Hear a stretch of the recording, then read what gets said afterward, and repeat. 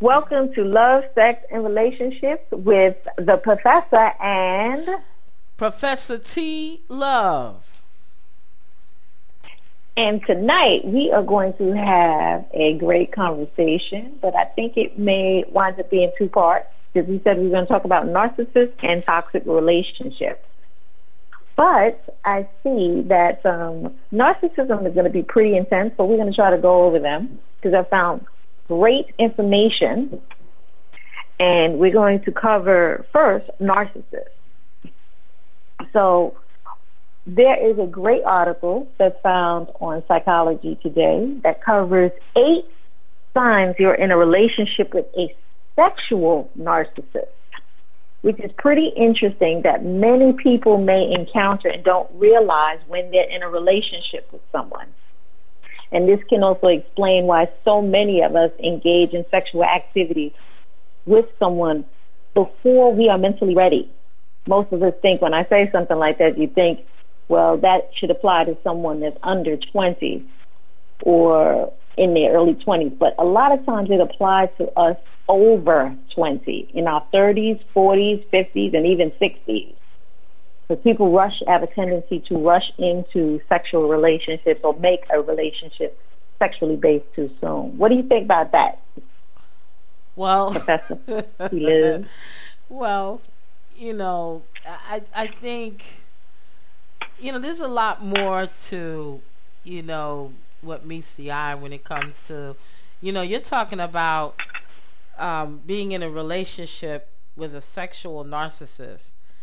And I find that kind of amazing that we're talking about that. But it's, I didn't know that there were so many levels to that, being a sexual narcissist, but what you find about the one thing that a narcissist does, they do things for their own gratification. Even though they want to give you the impression that they're gratifying you and they're loving on you the way that they're supposed to, well, not supposed to, the way they think they're loving it, and make you think in your mind that they're loving on you the same way, but it's not so, because it's all about their own satisfaction, and it's beyond selfishness, actually. We're all selfish, but I think it goes a little bit deeper than selfishness. It's like you're a pathological liar. And even though they don't say that, you're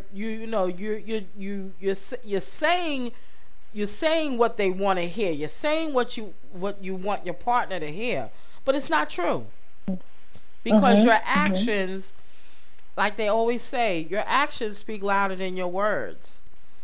And what I find is that you're really like you are a pathological liar.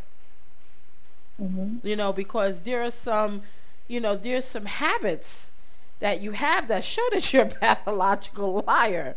And you need to be able to see those signs. Right. Well, the thing is, too, that's where the confusing part can come in between a pathological liar and someone who is a narcissist. Generally, a narcissist is someone who is extremely self-absorbed. So when we say that the person is a sexual narcissist, even during that most intimate time between a man and a woman, or a woman and a woman, or a man and a man, whatever you're into, there is one that is going to be so self-absorbed sexually, and your gratification will not be high on their priority list. For example, one of the traits associated with a sexual narcissist is they can be very charming and romantic at first glance. Meaning, when you first get involved with them, they're wining you, dining you, and they give you everything as far as that charm and romance that is associated with courtship. But the problem is, can they maintain it? This is where you start to see the change. Some of them, or some narcissists, or some people who are natural narcissist can maintain it for a period of time, but then that's when it mixes in with their selfishness, as you pointed out, and they'll become it'll appear like they're becoming a pathological liar. But we'll just say a liar for this argument. But most of the time, they are the most charismatic salesperson. They can sell you whatever you need, but they're also, remember, a natural predator. Natural predators are going to give you what you need to bait you into becoming part of their prey. So what do you think about those thoughts? Well, that sounds kind of scary to me. Absolutely. Especially the way I said it. You're right. Go ahead. That sounds like a serial killerish. Meaning where I don't know if those of you listening out there, can understand what's going on here, but it sounds kind of scary, and when we pull back and we look at it, it is kind of scary. Mm-hmm. Their whole game is, they may be very good in bed, or at least they, according to what these 8 traits are, as far as being charming and romantic, they can mm-hmm. be very good in bed. At least they think they are. And they use mm-hmm. sex. But remember, they didn't even get to the bedroom part. Right. This is just the package that they're selling you. Right, but they're selling. But remember, we're talking about, that they're sexual narcissists. Right. But the thing is that they use, it's like entrapment. They use. Okay. Right. They use, giving you gifts. They make you feel special. Try to, when we talked about the art of seduction, where, they flirt with you, give you gifts, and take you out to dinner and getaways and make you feel like you on top of the world. And, mm-hmm. but that is all to persuade you to give to give them what they want, not what you want. Mm-hmm. And and something like that, there's an emptiness to that, because of the fact that they're doing that to manipulate you. And like I said, the word entrap is to mm-hmm. entrap you. So you got to be a little wary about that. Because there are, mm-hmm. don't get me wrong, there are some very charming and romantic people out here, and they're sincerely charming and romantic, and that's who they are. But there's a lot of people out here that they use charm and romance as a catch to get you, to lure you.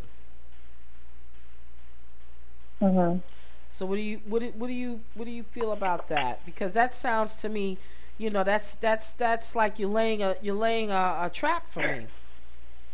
Well, basically, to a degree, it is, because what they do is, during that initial courtship process, it is a form of entrapment. It's a form of enticing you. That's why this is one of the first signs of a sexual narcissist. Mm-hmm. And you're right, it can appear to be scary. And you're right, there are many people out there who are naturally charming and loving. Mm-hmm. But a sexual narcissist will start off that way, and it is over time where it is the mixing of the two, meaning some of them can maintain this charming appearance and romantic appearance, but yet integrate emotional abuse. Mm-hmm. And this is where a toxic relationship would form. So you're right, it is scary, but this is how a lot of people get caught up in that, and self-esteem is lost. And this is why so many people, mainly women, who may suffer from self-esteem issues, because narcissists would still be charming, but then turn around and explain or tell them how, you got a lot of fat, you're getting out of shape, or things like that. Okay. So, Mhm. so it becomes it becomes an interwoven thing over a period of time. But the Mhm. initial courtship is one of almost can be whirlwind. Mhm. So you're right. It can be scary, but this is really not to scare anyone, but just for people to sit back and analyze or just take mental note, because a lot of times, because people are starved for affection or feel pressure to get into a relationship, we will rush that time and we will rush that courtship process and not realizing that you have to take your time with that. Even if someone is as charming as the best salesperson in the world, you still need to give yourself time, the relationship time, and to see how much can be revealed about that person soon enough. Okay? So we're going to go to the second one. Is that okay with you, Yeah, Professor Philo? yeah, you know, you really do need to give yourself time. And I think people Mm-hmm. that are like what you said, they tend to rush into the relationship. Not only the relationship, they may even rush to get married. And Exactly, you know, exactly, and exactly. they thinking if they get married, you know what I'm saying, um that they're ready for it and the whole nine, but not really. They're not ready for it. They just doing it because Exactly. they're doing it because maybe the other person wants to do it, and not necessarily themselves. They want to get married. So let's go on to number two. What is number two, Professor? The number two sign is excessive focus on performance and approval. What the breakdown of this is, believe it or not, a narcissist craves approval and is sensitive, extremely sensitive to criticism. So even though they are self-absorbed, they want to be seen in the highest regard. So they will devote, okay, and this will become a devotion, which can be a scary thing. They'll devote a large amount of their energy to please you sexually, and they'll do whatever that is to satisfy you or to get you to the highest level of satisfaction with them. And if they can go beyond that, they're going to go beyond that point. So And so. Mhm. go ahead. So that sounds like they Wait. have a tendency to overdo it, meaning that since that's all that they're leaning on is performing, they figure if they overperform, you know, this will, like for instance, some people really do focus hard on um, making you reach an orgasm, and they get Mhm. very disappointed if you don't reach an orgasm. Mhm. And not, you thinking you would get upset, but they get upset Mhm. because their focus is only on that, is Mhm. to help you achieve that orgasm, and if you don't achieve that orgasm, you have failed. Mhm. You know what I'm saying? Right.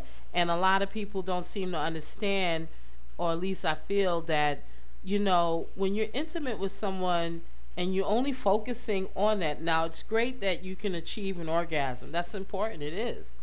But if you think that the only reason why you got in bed with the person or you have relations with them, and you're looking like, you're treating the orgasm like you putting a notch on your belt.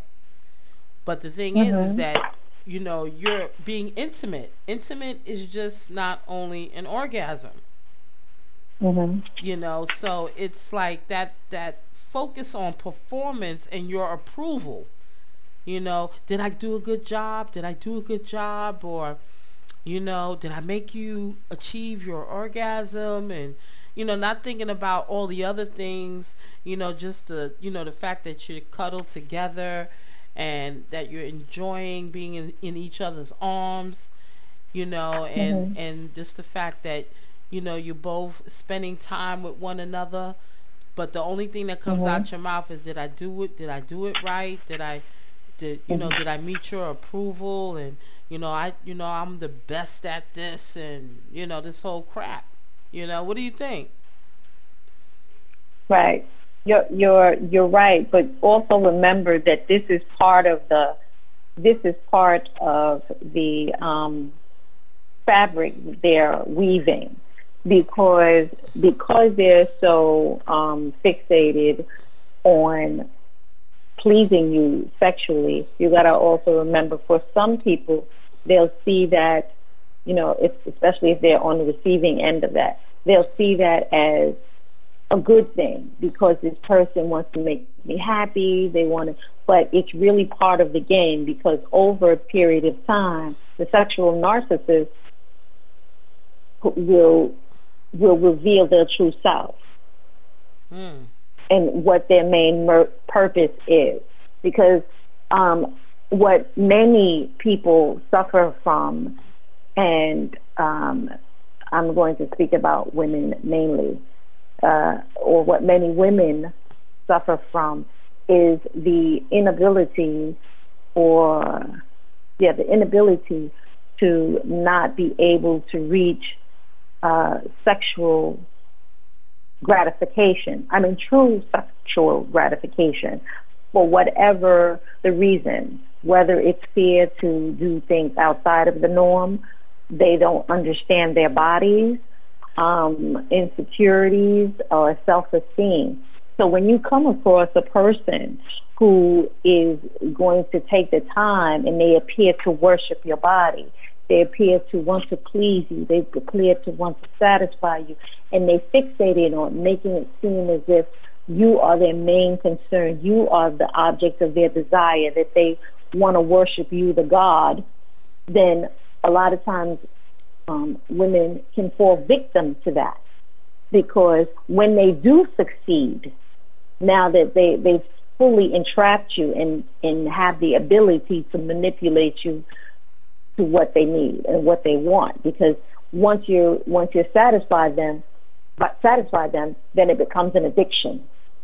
Great sex is an addiction, okay? Because good sex in the brain, when you have good sex, it releases the same chemical that's found when cocaine is in somebody's body. So there's a method to the madness. Okay. Is what I'm trying to point out. So basically, they're getting high off their own. It's like they're getting high off their own adrenaline. Exactly. And if they can, quote unquote, slay you and get you to a point of total satisfaction or close to that, then they're achieving part of their goal, because they do. Ultimately, there's a mission involved, and that is to capture you, to make you long for them. Because then, if you long for somebody, then you're easily manipulated. Okay. In different ways and different forms. Go ahead. So it's like you're getting strung out. You're getting basically. Yeah. You're getting strung out on them. And, exactly, and that's what they want. Right, and because whatever they putting on you is intoxicating, and it's intoxicating to you, because let's face it, if somebody is really putting it on you, you do get high off of that. Let's be real. Of course. And some of you out there may not admit that. But the reality is, if somebody putting it on you good, you do get intoxicated off of that, and there's a euphoria that goes with that, and what happens is that is to hook you, because now you open. See, now you done got high, you strung out now, and remember, we're all human beings, so we're vulnerable to these things. So when we get that appearance, or it appears to be where that, and then we somehow translate that euphoria or that intoxicating sex into love, and it's not love. It's not love. Exactly. It's not love, because, it's like when you have good sex, it can make you high. It could make you high because remember, like you said, them endorphins is running into overtime, but then it's not love, it's just a sex act. It's not love. And we got to be clear about that. And a lot of times, and as women, I don't care if you're gay or straight, that intoxication with the sex makes us think they love us. And that's where we run into a problem. Correct. Do you agree with that? Yes, it does. It does become a problem, especially like I pointed out, when you don't know you don't know what it takes to satisfy you. That's when, or what you would like, because you're empowering that person because they figured it out. They figured out what buttons to press or what to do to get you to a certain level. And if you had no general clue or general idea about that, once you've empowered them, then that can eventually be turned against you. Right. And now you are now an addict to them because they have your fix, which is them. And in some cases, they will use that. So like you like a junkie and you strung out, okay? You get strung out, and now I'm understanding where you're coming from with that, because you get strung out. So so it's like whatever they put down on you. See, they've already manipulated you because they figured whatever they put down on you, you gonna go you gonna get excited. You understand what I'm saying? Well, a lot of times you do. Right, and a lot of times we do. We get excited. Like, ooh, it's like, I can't wait. Well, can't wait for what? Exactly. Exactly. What is it you can't wait for? Because it's not love. They're not in love with you. So what exactly you can't wait for? To get that high. To get that high, right? Because they really put it on me tonight, and I can't wait. And I'm glad we're talking about this because, it just makes you think. You're like, you get, you do listen. When you get with someone, you do get excited, and there's a natural excitement to want to be with them and stuff like that. But we got to be careful about what we're getting excited about. What exactly are we getting excited about? Are we getting excited about the fact that this is a person that you really enjoy being with? You think about them and their ways. They have ways that you find very positive. They're uplifting. They're spiritually uplifting. They may be good looking, or they may not be good looking, but something about their personality makes you think about them on a daily basis. So we got to be very careful about what is it that we're thinking about. What is it? Well, also remember too with women, the thing with women is. When someone gets you addicted like that, remember that women are more connected to their partner, both mentally, emotionally, and spiritually. Yes. So a lot of times when someone gets you addicted, it's beyond just the physicality of it. You are now fit. You are physically connected, but you're also spiritually. So that's why you have some women who have been turned out by someone. The mere presence of the person gets their hormones or their body or their nerves or heightened and turned on from that just because that person is in their presence. That's the person true. Doesn't even have to touch them. Right.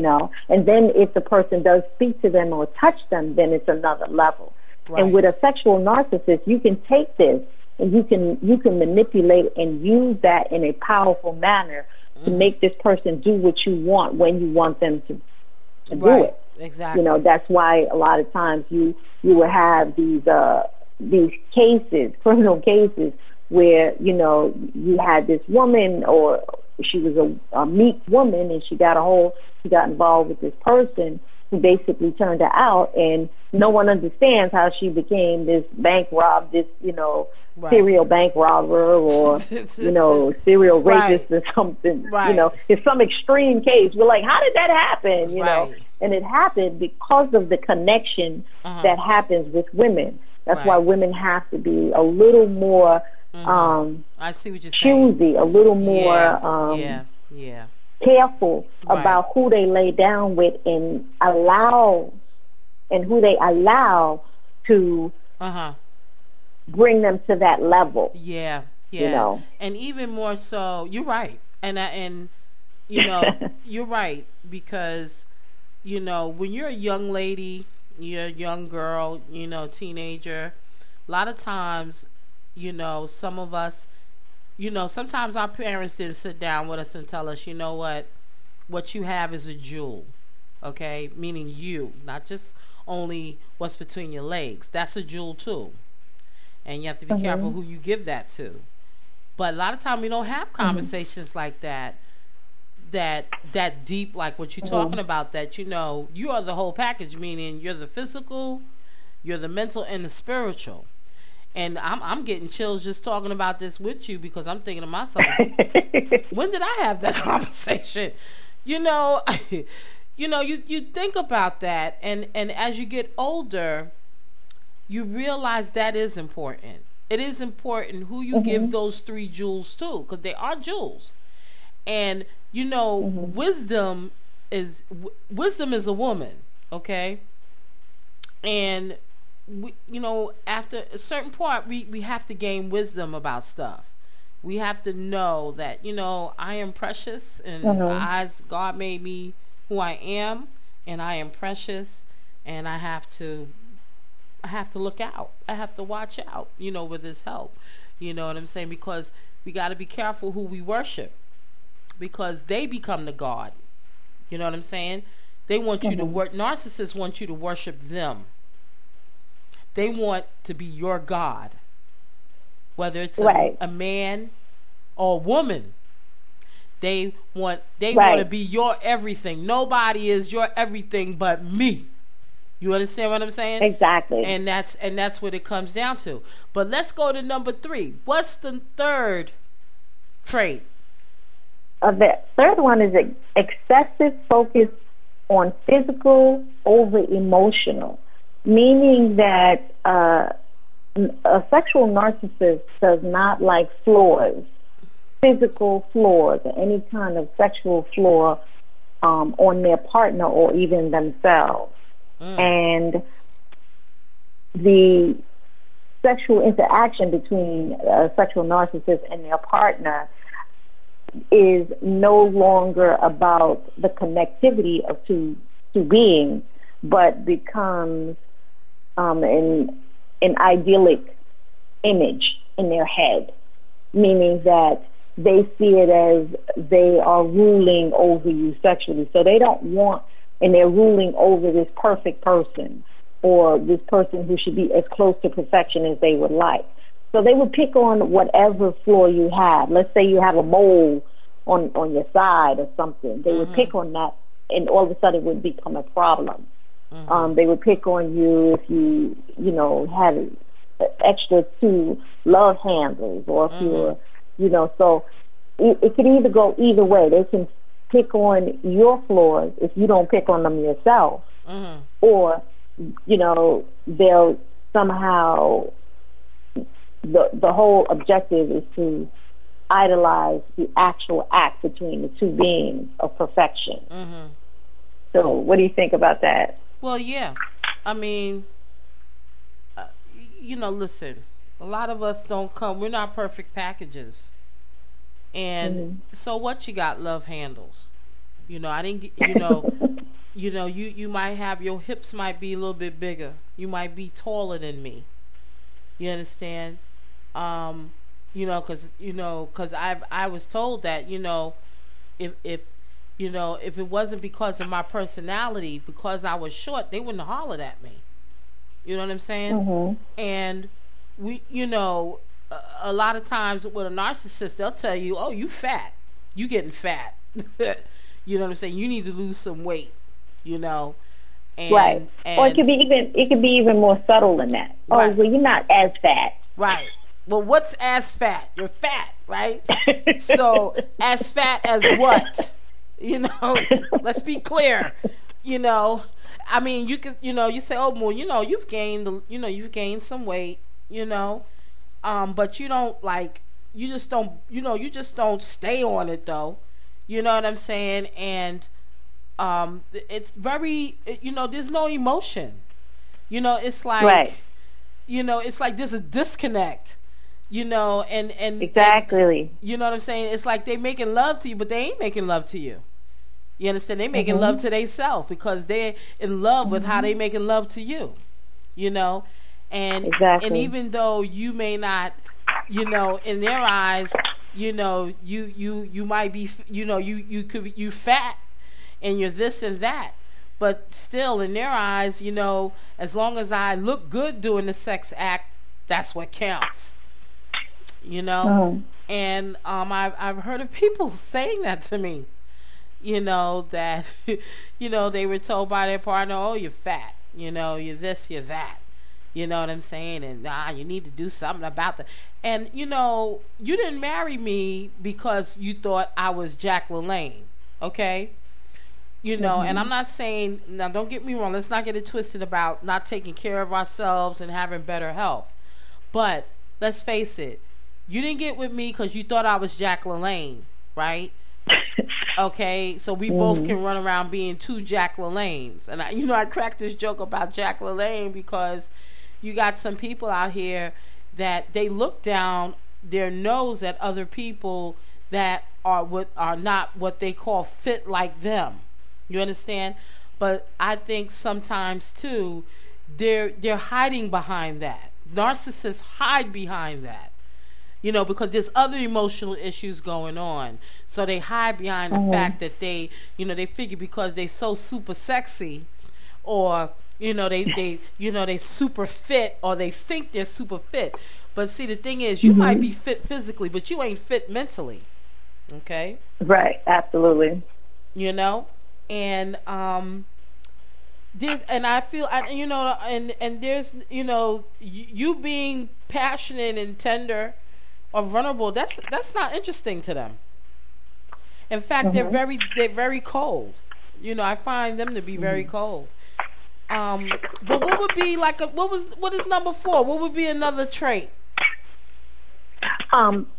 You exist to serve a narcissist's needs. Oh boy. So think about it. Once they have you in this state of euphoria, and they've helped, you know, they've gotten you to this level of being strung out on them, they now only want you when they want you. Or even if they're not like that, they only want you when they want you. And they will have you engage in sexual acts that satisfy them mainly. It doesn't matter what your pleasure is anymore or what you want. And in some cases, they'll require you to reduce your activities so that you can be available when they need you or want you. That's selfish. Yeah. I mean, but you have to remember, a lot of times they may not say it directly. It may come off as a romantic gesture, because let's say you're out or you have plans to do something, and they'll call you up and say, "I want you right now. I want you right now. I don't care what you're doing. Come over here right now, and I want to be with you, and I want to see you." So that is what they'll use to entice you and make you feel a certain way. You see what I mean? Yeah. So what do you think about that?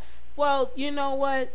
Yeah, it's like, it's, again, they want you to be on call, right? So if I tell you to drop everything you're doing and come running, you come running. If I tell you, exactly, you know, I got some people coming over tonight, you know, I want you to stop what you're doing and cook dinner for them, right? Or, you know, they want their activities to become your activities. So so when you're in a relationship with a person like that, you have no identity. Your identity becomes their identity. So whatever they do when you go on trips, they want you to do. They want you to participate. And I'm not saying that you may, there might be some things that you may want to do with them, but they feel that you're at their beck and call. So whatever they do, you have to do. And whoever their friends are is your friends, even though they're not your friends. In other words, you're whatever they do with their friends, you accept. But if you try to have a friend or other friends, well, where you going, and who you going with, and who are they? You understand what I'm saying? And I think, to me, that means you're smothering me, okay? Because listen, everyone has to have their. What makes a relationship very strong is you having your own identity also. Meaning that when you met me, I have my own identity, and when I'm in a relationship, you respect and acknowledge that I have my own identity. We do things together, but I also do what I need to do. So meaning that you're not going to totally consume all my time. Your time is not my time. I don't care what you say. Your time is not my time. If I want to go to the movies by myself, I should be able to go to the movies by myself. If I want to hang out with my girlfriends, I should be able to hang out with my girlfriends. They don't have to always meet your approval. You understand what I'm saying? But yet and still, when something's going down with you and whatever you're doing, you want me to drop everything and run. So it's like your own needs get dismissed and they get ignored, and you end up getting swallowed up into their world. To me, that's not healthy at all, because everyone has to have some kind of external activity apart from their main activity with their partner, because that's what makes them whole. But with narcissists, they don't see it that way. What's a fifth trait? Consistently puts you down. Wow. Yes. Wow. So a lot of times this is it's an intricate web that they're beginning to weave, especially like whether it's a sexual narcissist or it's lack of a better term, regular narcissist, because eventually this is where the emotional abuse will come in, because they'll find a way to put you down. Now, let's be crystal clear on this too. A lot of times when people say, "Oh, they're going to put you down," we assume that the person is going to put you down in a blatant kind of manner, where they'll say, "Yeah, you look terrible. Oh my God, you're so stupid." There are cases when people do that, when a narcissist or sexual narcissist may do that. But there are also those cases when it's very subtle and it's not as in your face. It's almost like a high level of sophisticated insult, because what they'll do is they'll say, "Well, I know plenty of people who could have done that a lot better than what you did. But I guess what you did is okay. It's all right. It's not nothing, special. Oh, well, I guess, what you did is pretty good. So I guess you didn't do too bad." And when it's consistent like that, that's when it'll become it becomes emotional abuse, especially when the person is connected to them, or when the other party has feelings or wants to work the relationship out or try to get the relationship going. That's why I said it's very important that we take our time and pay attention to these signs, because it's these small little things or these subliminal things that can plant a seed in your brain, and then they grow, because negative thoughts take over about at least 75% of the brain's capacity as far as thought process is concerned. Yeah, it's a very large number. That's why it's so important. For every negative thing, you have at least 3 positive things that you say to yourself or remind yourself about, because that's a part of retraining your brain, because we have a tendency as humans to hold on to negativity as opposed to sticking to positivity. So what do you think about that? Well, I agree with that, because the power of, I always say it, and it's in the Bible too, the power of life and death is in the tongue. So you have to be careful what you say to yourself on a daily basis, because that will stay with you. So if you talk positive and you have positive affirmations about yourself or about the outcome of things, or you just waking up in the morning thanking God, praising Him and saying, thank you, Lord, for another day. I know that, you will look out for me and my family, and I pray that my friends and family will share in your blessings today. It's very important about that. But one thing about narcissists is that they try to be tall by cutting off your head, meaning that they tower over you while your head is off your neck, right? So to hide their insecurity and their inadequacy, they'll put other people down to boost themselves up or make themselves appear desirable or acceptable. Or they have this tendency to not support you, not have your back. Or like if you plan on doing something and you feel it's something that will be positive, and also something that's going to help you with a career, or something that's going to help you with a business, they'll tend to shoot your dreams down. And to me, the worst thing that anybody could ever do to you is to try to shoot or belittle you, shoot your dreams down, constantly put you down. In fact, I equate this with bullying. This is bullying. Okay, I don't care how you look at it. That's bullying. When you constantly put someone down, you try to make yourself seem like you're bigger than them, or you're smarter than them, or you're better than them, or you look better than them. That's bullying. And I feel, to me, at some point in your life, somebody did that to you. And when you didn't like it, you turned around and you instead of correcting it, you did this very same thing. And they have a tendency to ridicule you, blame you, shame you, be sarcastic, marginalize you. And to me, I think those are the most debilitating things that you can ever do to a person. But it is that's them trying to exercise dominance over you. And if they feel they can dominate you, they'll dominate. So really, technically, they're in their own personal hell, but they reverse it by putting you in that hell. They make hell for you. Okay? They'll make it for you so that they don't have to sit and actually acknowledge that they're in hell themselves and face themselves. Because the problem with a narcissist, they don't like to face themselves.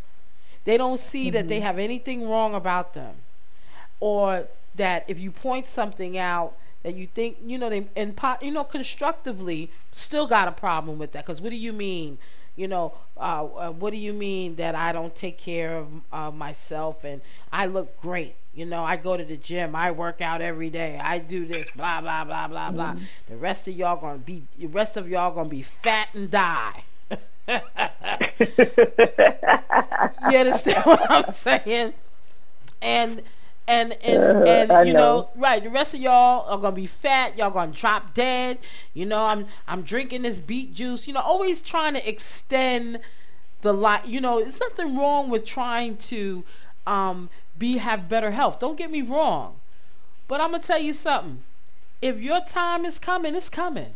Okay, I don't care if you're fat, short, tall, physically fit, not physically fit. If God's got your number, you're going. Okay? But the thing is Mhm. that you have to have an attitude of an attitude of gratefulness and thanking God each day that He gives you life and that you can do what Mhm. do what you can do, but you don't put other people down. I don't think that's part of what God had in store for you to do, is to put somebody else down, because you don't want them to find out that you got some issues too, but you too busy trying to be perfect. Okay? I mean, really, you Yeah. know. So what's the Yeah. Absolutely. I mean, what do you Definitely. think about that? I mean, I find, me, Professor. I'm the type that, there's a lot of hurt people in this world, and I understand that. There's so many hurt people, and a lot of times, hurt people will hide behind things, or they'll make it seem like other people got issues and not them. You know, Mhm. and the first thing in acknowledging that you're hurt is to say that, you know what, I feel pain. I don't know, Exactly. and I need to talk to somebody, or I need to get counseling or whatever, But when Mhm. you start taking your pain and then you start beating people over the head with your pain, that's a problem. So, Yes. what's the sixth trait? Which trait number six? Number 6 is reacts negatively when you don't give them what they want. Mm. So basically, they throw a tantrum. Mm-hmm. They throw an adult tantrum. They'll give you negative, it'll start with anger. Okay, the basic reactions that they give to you when you don't give them what they want. The first one is anger. The second one is passive aggression and emotional coercion. So they'll throw a tantrum, negative judgment, personal attacks and ridicule as far as passive aggression. The cold shoulder, silent treatment, will even withhold love and affection from you.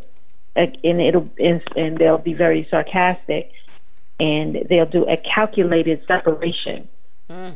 which I thought that Wow. was a very interesting term, calculated separation, Mm-hmm. which means they'll separate you. Most likely, what it means is they'll separate from the relationship, or say they want to end it, and it's not something they're really going to do. It's just to put you in line. Okay. Um, Mm-hmm. Mm-hmm. hmm So And they'll. the other one is emotional coercion, which is calling a partner ingrateful, Mm. threaten to hold love, sex, or intimacy, Mm. and tend to be more of a narcissist or victim. Mm. So that's their reactions when you don't give them what they want. Mm-hmm. And there's plenty of examples of that. Mm-hmm. Meaning you don't give them what they want, then all of a sudden you're the bad guy. So they'll throw a tantrum, they'll get mad, slam doors, um, almost like an intimidation factor. So just like you said, they're a different form of a bully. Okay, they're just an adult bully. I guess bullies can grow up to be narcissists. So that is what you have to deal with. And then there's the cold shoulder treatment. And all of these things are usually calculated so that eventually they can get what they want and what they're looking for. So what do you think about that? Well, that's pretty mean. Because if you're saying that, that's mean. That you would withhold, or you would decide that you would walk away, and then expect the person to wait for you because you walked away. And who knows how long you're going to walk away? You might walk away for a week, 2 weeks, a month. Then you may get bold, say, okay, I'm going to walk away for a whole freaking year. I don't care about you. I just want to deal with me right now. And not give no explanation now. Because you don't really deserve no explanation for why I walked away. You understand what I'm saying? Mm-hmm. So you just gonna have to deal, and you just gonna have to accept it. But hello, people out there, no, you don't have to accept that. Hell no. And I'm saying that because if you walk away from me and you don't tell me why you walked away from me, then I don't think I should have to give you any explanation why I don't want to see you again. Okay? I'm serious about that. You know, yes, we love people and we love them dearly. But when you do stuff like that, that's straight mean. I don't care what anybody says. That's passive aggressive, meaning that you're giving me the cold shoulder, the silent treatment. You're withholding love and affection from me, and then you concocted this scheme that I'm supposed to tolerate separating from you, and then you don't give me no explanation. Now I'm supposed to be. Now say like y'all living together and we supposed to be in the same house, and I'm just supposed to understand all of this crap you dealing with, you giving to me. No, I don't have to understand, because you know why? That is mean. And I think that's where it's abusive, and that's mental abuse. That is straight mental abuse when you do stuff like that. Okay? It is what it is. And I don't know whether that's worth going. I think the person that does that needs to go to counseling, not you. Because if you're the person that's giving them love and you're trying to embrace them a little bit and you're doing that, I think you need to go see a shrink. You know what I'm saying? And figure out why do you really want to be in this relationship? And in fact, you know what? Learn how to be by yourself. Just be by yourself. Because if you don't know how to treat other people, then you need to be by yourself and figure out why you're by yourself. What's causing that? Okay? I really have a low tolerance level for that, because I have myself experienced that. And there is no explanation for that. Okay? And one thing I will not do is I'm not going to tolerate that, because what you're trying to do is now you're trying to mentally abuse me. And I'm not doing that. I'm not going to put up with that. Okay? Because I feel, to me, I deserve better than that. At least you can say, you know what, I'm having some issues. But you know what I find? People don't know how to tell you they're having issues. They will suffer in silence, but yet and still give you grief while they're suffering in silence. So that's when you have to separate, because you need to figure out, do I need to give this another chance, or do I need to just walk away, period? Because I'm not going to come back into a relationship with a person that has not tried to seek help or try to figure out why they're doing this, because it's nothing but emotional and mental abuse. Okay? Anyway, I got a little hot there about that, because it's okay. It happens. You know what I'm saying? I got a little hot about that, because I experienced that, and I know someone else that has experienced that. And that's just really messed up, passive aggressive, cowardice behavior. Okay. What's number 7, Professor? We coming close to the end. I know. Number 7 is treats you poorly and neglects you after sex. So basically, after sex the sex session is completed, they leave you hanging, perhaps leaving you feeling alone, no genuine intimacy or feelings are expressed.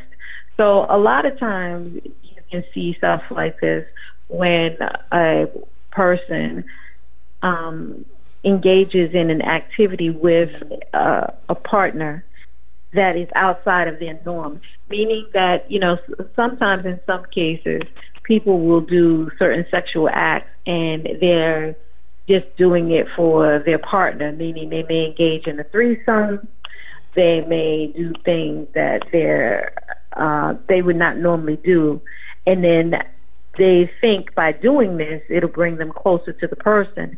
And what a sexual narcissist would do is just walk away. They got what they needed, and they would give them no affection, no attention, won't call them. will take their time, ignore their calls. So it's a lot of things that would leave the person hanging and starving and hurting.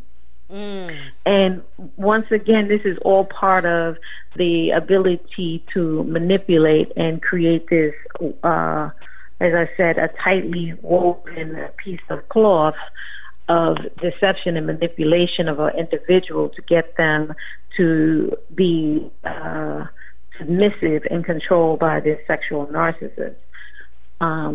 Sexual narcissists, or even regular, quote unquote, regular narcissists.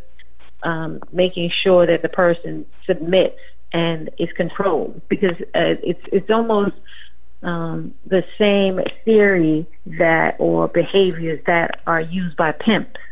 What they do is they entrap someone who is emotionally vulnerable or alone.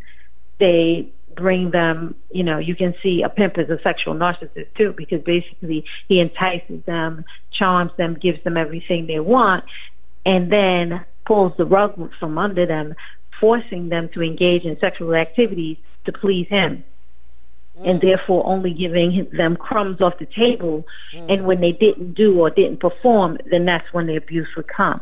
That's an extreme form of this, but if you look at it, it is basically the same kind of concept. Neglecting the person and using affection to get the person to do what they want, and is a submissive. What do you think about that? Well, that's being submissive in a very negative light.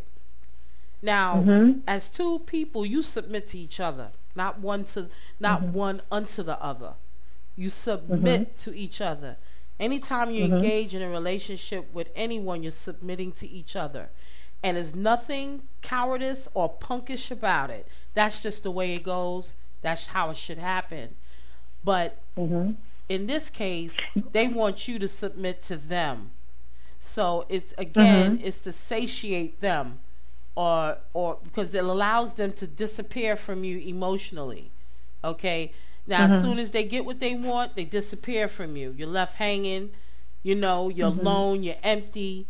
There's no intimacy, because you can't tell me that when a person that does that to you, you feel love. Hell no. You don't feel no love. I don't care how you flip it, how you spin it. You don't feel any love, whether this is a same-sex relationship or it's a heterosexual relationship. Love is love. When you give it and you receive it, it's love. But if it's one-sided, that's not love. That's just gratification.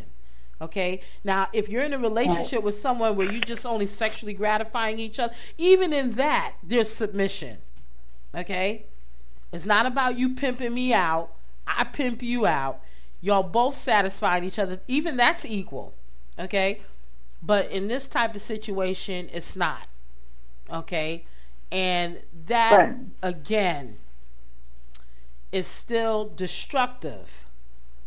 Very destructive. But also remember, it's dominant. Yes. When we're talking about the submission, the submission goes beyond the person submitting it, or them getting the person to submit. It goes beyond regular or quote unquote normal submission, and now becomes dominant, because they are controlling the person's thought, pleasure, pain, everything. Right. So, for example, when I use the part about a pimp with one of the prostitutes or someone he's turning out, it is dominance, because now he's taking away the pleasure part and he's controlling them.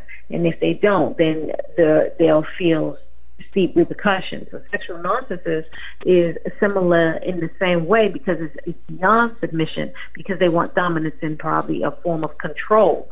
That is something that is part of what they're doing by doing these things. Because if you control the affection, you control the emotions. You control the emotions, you control the individual.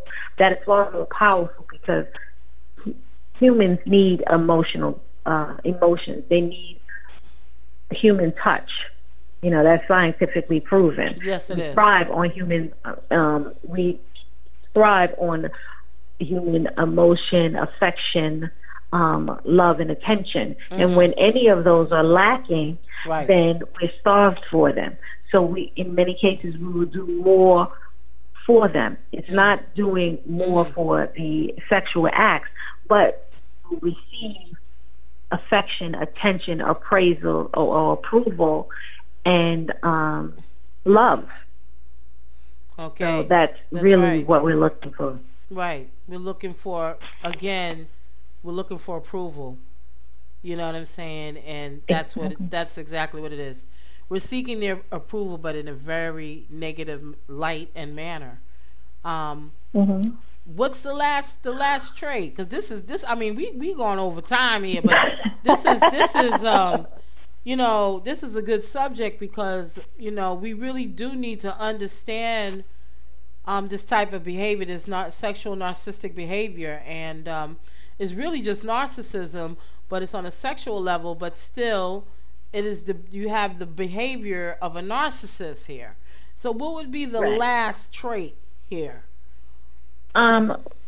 It's a combination which is associated with sexual narcissists, which is infidelity, violence, and sexual addiction. These three are a combination. Most sexual narcissists are usually infidels. A lot of times they can be violent, and they can also be sexual addicts, meaning that they are never truly satisfied sexually. This is why a lot of times there's a detachment during the sexual acts between them and a partner, because they don't really form a bond of intimacy or connection. As I explained earlier, that there is no sexual connection, there is no intimate connection, but it is more of a physical connection. So for them to be sexual addicts, there's that usually people that are sexual addicts, there's a certain amount of disconnect, even sometimes with people who are infidels, who are cheating on their partner. There's a certain amount of disconnect for you to do that, because you're breaking the spiritual and the emotional connection so that you can engage in activities with someone else. So there is those three together, okay? And, you know, it could be a combination for some people. It could be two of them that are associated with a sexual narcissist. But there's always the main part that all three of these have in common is the mental, emotional, and spiritual disconnect that they have with their partner, which would cause them to be able to engage in these activities. What do you think? Well, you know, all three of those combinations of infidelity, violence, sexual, all that sums up control, you know. Because if you're a narcissist and you're the one that needs to be gratified sexually, so you will cheat, okay. And that is a form of power over your partner, because your partner really will not have any say in you going out there, and not necessarily you have to sexually cheat, but you may go out there and flirt, or you might be out there dating other people while you're in a committed relationship with someone else. The domestic violence, that's another one, because narcissists, they do have a tendency to be violent, because guilt makes you violent. I don't care what nobody says. Guilt, in some people, when they know they're guilty and they don't want you to know they're guilty, they get angry with you, and then it can get to another level, because if you bring it to their attention of their behavior, and they don't pretty much don't like to be told what to do, they like to do the dictating themselves, that would cause violence. That really would. And certain people, it would be might be a high level of domestic violence. And there is a sexual addiction, because you're addicted to sex. You're not addicted to the person. You're addicted to sex. You're addicted to the act. That's your God. Sex has become your God. So therefore, you're entranced by the sex God. Let's right. I remember you mentioned to me, Professor, so you can't serve two masters. Mhm. And if sex is your master, that's who you serve. Exactly. Exactly. Especially when you're addicted to it. You're not saying sex is, I don't want y'all getting out there, oh, sex is not good. No, sex is good. However, when you're in this type of situation and it's an addiction, sex Mhm. becomes more of a power tool. Mhm. Now you're not talking about the act of sex as much as it is the power to Mhm. have sex when you want, where you want, who you want to have sex with. That's power. Mhm. All this stuff sums Mhm. up into one word: control and power. Mhm. Okay? Right. That's what Well, that that's with the. right. Go ahead. I'm sorry. I mean, that's what it is. It's about control, Mhm. manipulation, and power. Right, but what is going to add to that is also that's where the violence comes in, because if you suffer from a certain amount of insecurities and you cannot get the control, you cannot obtain the power, or you do not obtain it or control it on the level that you would like or desire, then that's when you become violent. You use violence as the enforcer of what your will is. So Mm. that's why you will have cases of domestic violence. Most um, people who engage in domestic violence are usually or are narcissists in different levels. They are also pretty violent because Mm. they are trying to maintain control. And whether that's control over the finances, an individual, an act, but it can also be control over someone's popularity. Meaning, if they have a partner who has a pleasant demeanor, can get along with everyone, can do this, can do that, they want to control that. Right. So they would use violence to Right. beat the person into submission, Right. to control their behavior, so Mhm. that that light that shines from that person can be dimmed. Mm. So that's where a lot of this comes from. It's a very powerful connection, because like I said, these three mainly have one main thing in common, which is the ability to disconnect on a human level, disconnect on a personal level, disconnect on a spiritual level and an emotional level. Mhm. Two things that sexual intimacy is supposed to bring together. So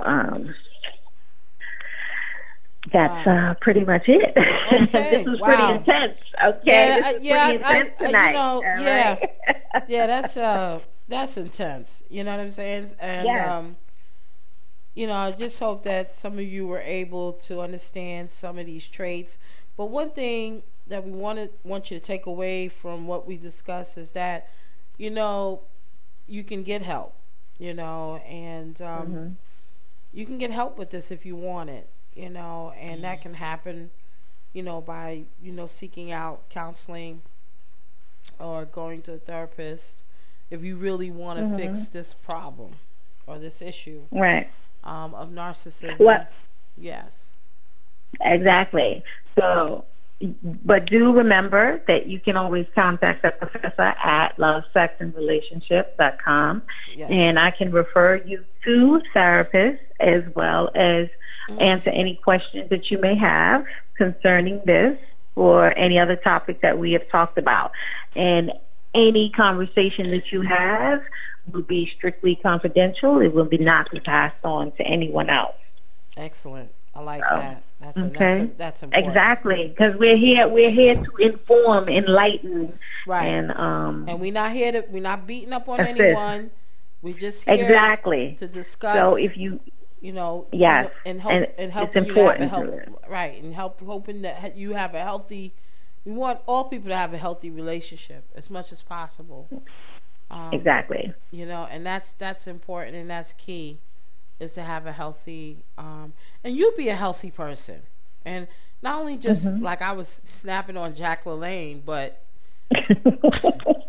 you know, healthy meaning physically, yes, but also healthy mentally, because a lot of people build up those bodies, but they don't build up the brain, and you got to build up your brain, meaning that Mhm. you want to seek care, you want to get better, you want to be healthy in your mind, and that's important. It's good to look good, but it's even more important to be healthy in your mind. And Professor, tell everybody Yes. where they can go to your website. And Yes, you can also contact me on my website, which is pearlsofblack.com, where we also have we have some of the best bedroom accessories and lingerie. You can ask me questions, and you can also contact us about different services. So once again, if you have any questions about any topics that we have covered, please feel free to email me at theprofessor@lovesexandrelationships.com. And also look out for more of my posts and advertisements concerning my lovely joint ventures with Professor T Love and a bowl of soul over here, because we're going to be doing it up good this summer. yes, definitely. You can catch up with me, Professor T Love. I have a podcast called A Bowl of Soul, a mix stew of soul music, where you can hear classic soul and new independent R&B music. You can catch A Bowl of Soul here on Live 365 on the same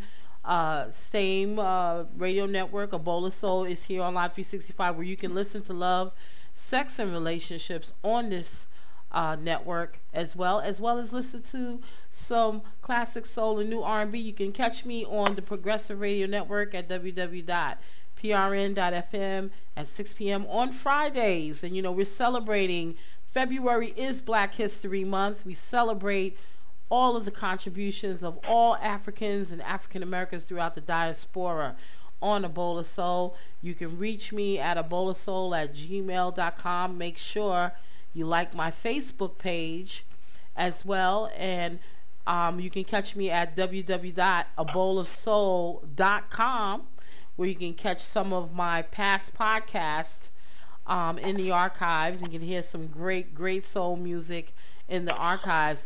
And one thing that we're doing is we're going to rebroadcast this show. You will hear it at 12 noon every day up until Tuesday of next week. At 12 noon and at 8 p.m. We will broadcast live every Wednesday at 8 o'clock. Sorry for testing on y'all today, but we're going to limit that as much as possible because we're going to get on a roll. But you can hear us at 12 noon. You'll be able to hear this podcast again that you just heard live at 12 noon tomorrow, and you will be able to hear it at 8 p.m. in the evening up until Tuesday. We would love to hear your feedback. Professor, give them the email address again. It is a professor@lovesexandrelationships.com. And like I said, you can ask us any questions, and everything that you send us will be strictly confidential. So remember, strictly confidential. So we like to bid you a good night. Good night. Good night. And we're going to be back on the grind again. Coming at you again with a live broadcast on Wednesday. Next week on Wednesday, we're going to give you that date. Wednesday, February 28th, which is the last day of February, y'all. Time is moving. You know I what know. I'm saying? Time is moving fast. But remember, it's what you do with the time. Don't worry about the time. Time always moves, but it's what you do with the time. So we will bid you farewell, Professor. Yes. Have a great night. Yes. All of you have a great night out there. Make sure you tune into the podcast at 12 noon tomorrow or at 8 p.m. every day up until next Tuesday. So this is Professor T Love and the Professor. And this is Love, Sex, and Relationships. And relationships.